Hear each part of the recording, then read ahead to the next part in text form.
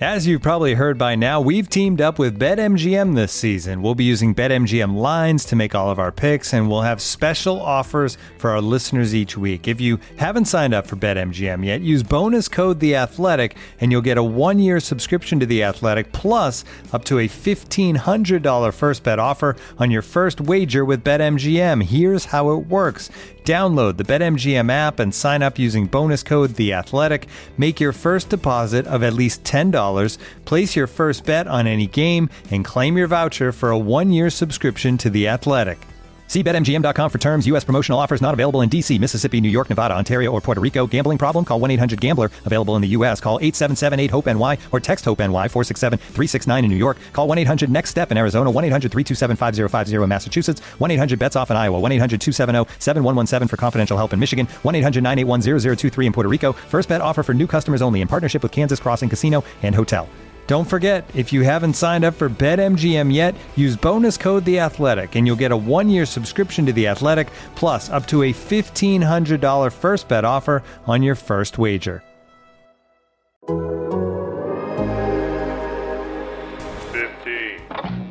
On today's Fantasy Baseball in 15, we'll soak in some Ohtani history and consider some hot starters.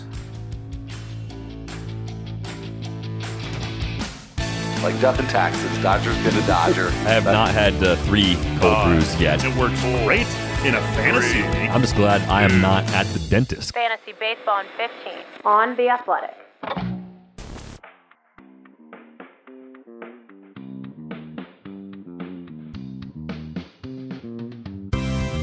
Welcome to Fantasy Baseball in 15 for Monday, April 5th. I'm Al Melchior, and to kick off the week with me here is Michael Beller.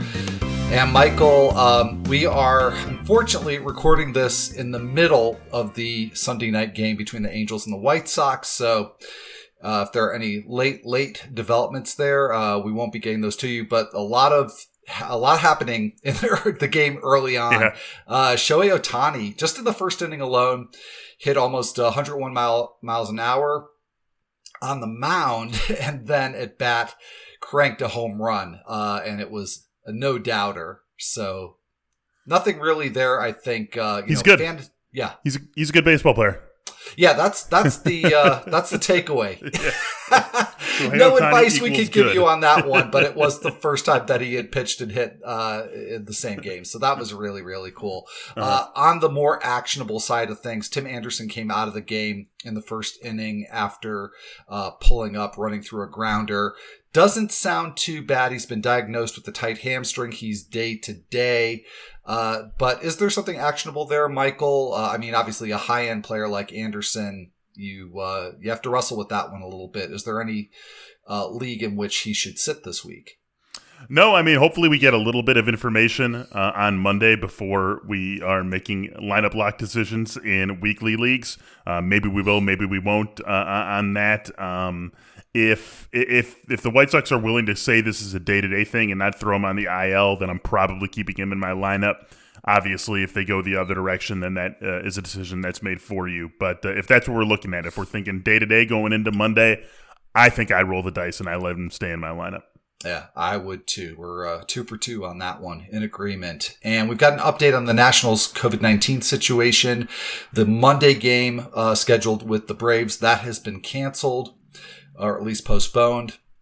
They are tentatively set to play on Tuesday, so that would be the Nationals opening day on Tuesday. So obviously we still have to make sure that that's going to happen. But the best case scenario, though, is that the Nationals play a 5-game week. They'd have 2 remaining games against Atlanta, and then they'd go and play the Dodgers at Dodger Stadium for a 3-game series. So we know Kyle Schwarber and John Lester, they're going to miss the whole week due to COVID. But Josh Bell, Victor Robles, a little bit of a dilemma there because now they've got a short week. Really, in the best case scenario, do you go ahead and roll with them in a 12-team league, or you look for an alternative? I think I probably roll with them. I mean, these are guys who you're not thinking twice about starting in normal circumstances. So even though you would like them to be playing more than the 5 games they currently have slated for the week, like I would almost certainly rather have 5 games of Victor Robles or 5 games of Josh Bell than 6 or 7 of someone who I would be grabbing off the waiver wire. For me, it's a little bit of a bummer that they're not getting a full week and that we've waited this long for them to get their first game of the season, period. But still, I want 5 games of the guys who I actually drafted to be starters rather than 6 of someone who I would pick up off the scrap heap. All right. Well, we've had a bit of a trend here in the early going. Basically now we're talking about teams having played their first series. We're talking about very, very small samples. And yet we've seen quite a few players really make an impact and get our attention that were completely or almost completely off of our radar in draft season. Yermin Mercedes, 8 for 8 in his first 8 at bats. Given that game is in progress now, I don't know where his batting average stands, but it's been an incredible streak so far for him. Akil Baddoo, who was a bit of a story in spring training, did make the Tigers as a Rule 5 player. He homered in his first at bat on Sunday. And then Julian Merryweather, who did see a bit of time with the Blue Jays in 2020. He's now emerged with a pair of saves at the end of the first weekend here. So Mercedes, Baddoo, Merryweather. How much do you go after any or all of these players, given obviously the very, very small sample that we're working with here?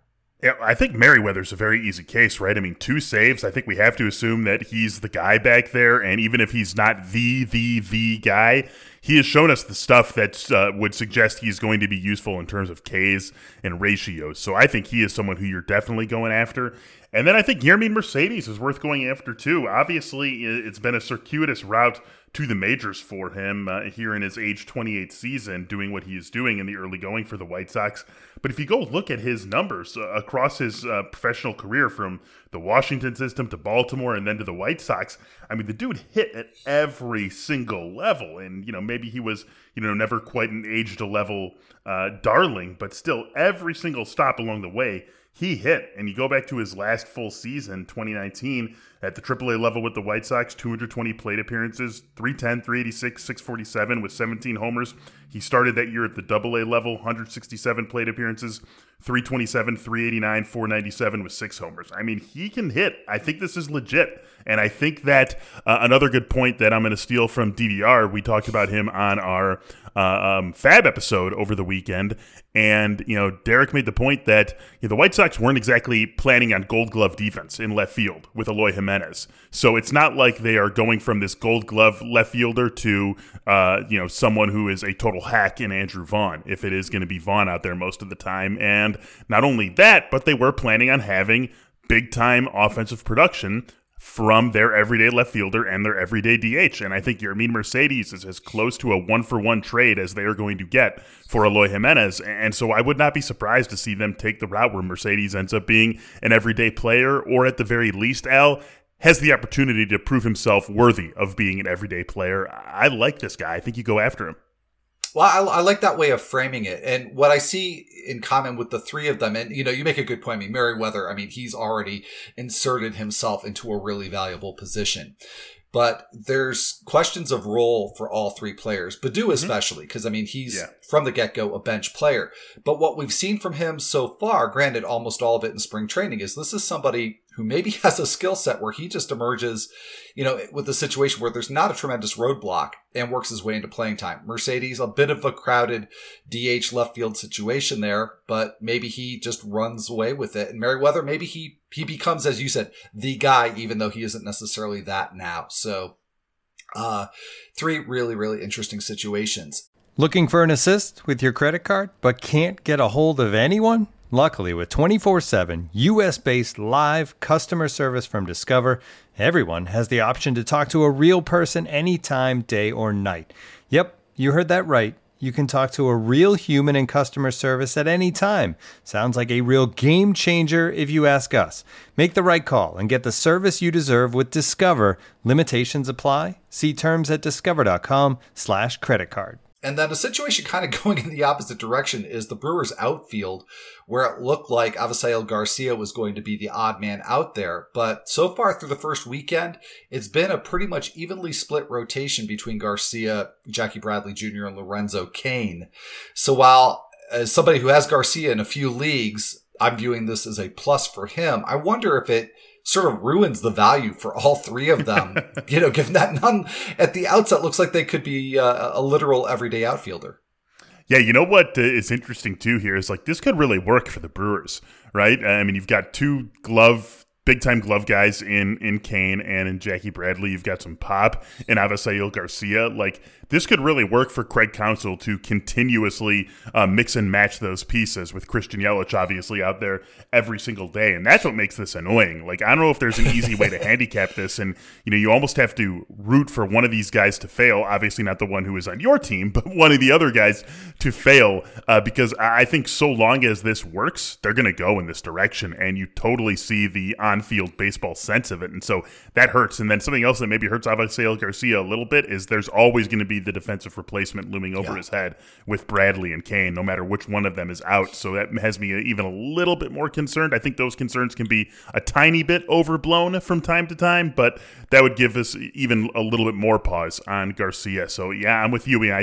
Once the Brewers signed Jackie Bradley Jr., I basically took every Brewer outfielder not named Christian Yelich off my draft board. I actually did end up with Lorenzo Cain and Tout Wars because I was looking for a little bit of late speed, but I think that's starting to look like the way to go. Yeah, I think so. It's early yet. And of course, we do have some injury news. Ke'Bryan Hayes, this is one that certainly is not welcome news for a lot of people in fantasy. He went to the injured list with wrist inflammation. The good news there is that he did have x-rays that came back negative. So on Sunday, he was replaced by Phillip Evans, but Pirates actually have several options that they could go with. Eric Gonzalez, you could slide Colin Moran back over to third base. But when you're talking waiver options or fab options for fantasy, I think you're looking elsewhere most likely.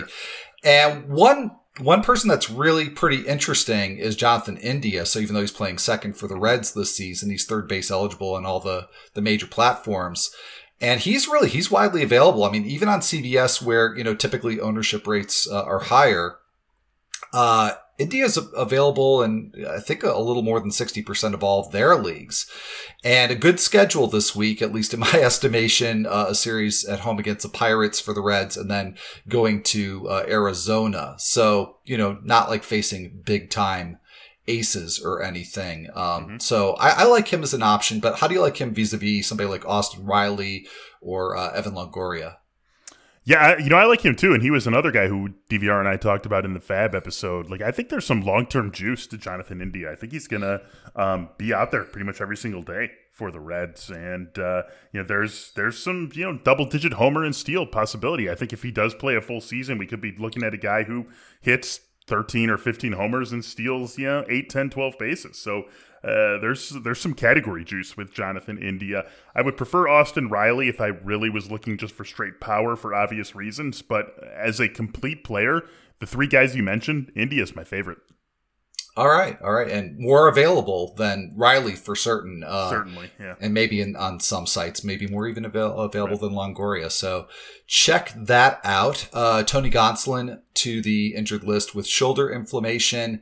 And this one really caught my notice, Michael, because he got dropped in my Ottoneu league. So I went out and I put a waiver claim in on him, even though he's $9 in a $260 budget. It's a keeper league. So, I'm going to have to drop somebody of note, but, what's your thinking about, if somebody in somebody's league out there can get Gonsolin now, even with him having a shoulder issue? Yeah, I mean, I don't see any reason why you wouldn't want a guy like this if you have IL spots. If you don't have IL spots, it's a different story. But if you have IL spots, I mean, just stash Gonsolin there, and hopefully it just is run-of-the-mill shoulder inflammation, and he's back when he's back. And, I mean, they're going to use those guys. They're absolutely going to use all of the pitchers that they have available to them. I would definitely want Gonsolin on my team if I had an IL spot to put him in. All right, and then the Orioles, the 3-0 Orioles. Yeah, break them apparently up. Just steamed about those World Series predictions. 0%, if y'all remember that. 3-0 now, but they have lost Austin Hayes with hamstring discomfort. It's not clear at this point how long of an absence that's going to be. But if it is going to be for a while, maybe his spot gets taken by DJ Stewart, who's been out with his own hamstring injury, but Stewart reportedly is close to returning. Now, I had to drop Stewart this weekend in a couple of leagues to make room for some fab pickups, so not the best timing for me So if you're in a league with somebody like me who had to cut him, maybe it's time to go give him a claim. Yeah, I mean, the power could be legit. We talked about this with Dan Connolly when we were still doing our team preview series. Like, that power can play. And with Austin Hayes going to be out for a while, DJ Stewart coming back at the right time for him and for his playing time, definitely think it's worth kicking the tires here. All right. And then the weekly planner, of course, that's been out on The Athletic since Friday. Most of that still pretty much holds true. So as you're trying to figure out how to set your lineups for this week, just a couple of things here, Michael. The A's with a very, very interesting schedule. They've got the Dodgers and then the Astros, and that's a series in Houston for Oakland. Frankie Montas is going to be getting the double dip there. So tough matchups. Would you roll with him? I tend to be more aggressive on this than the average fantasy baseball player. I would. Frankie Montas, to me, was not someone who you were drafting as a situational starter. You were drafting him assuming you were going to get all 28 or 30 starts or whatever many he makes this season. And so I would still roll with him. If that is not going to live up to your risk appetite, I totally understand it. Those are two very tough matchups, and the Astros are absolutely hitting everything in sight right now. But yeah, if it's my team and I've got Frankie Montas, I'm going to roll the dice on this one. All right. And Mark Canha, he's been a righty killer, and Clayton Kershaw is the only scheduled lefty in that sequence with those two teams. And then you got Ramon Laureano and Sean Murphy both dealing with wrist injuries. So is that enough of a double whammy between the injury and the schedule to sit those two players, Laureano and Murphy? Yeah, I think so. It's Sean Murphy too, right? He was originally in the Sunday lineup, and then they scratched him after that. So yeah, I'd be a little bit concerned about both those guys this week. Yeah, I would give Canha a shot though. Tough matchups, but really, really great numbers against righties. So something to consider. So on that note, we are going to wrap up this episode of Fantasy Baseball in 15. If you're enjoying this podcast on a platform that lets you leave a rating and a review, we really do appreciate it when you take the time to do that. For Michael Beller, I'm Al Melchior, and we'll be right back here on Tuesday.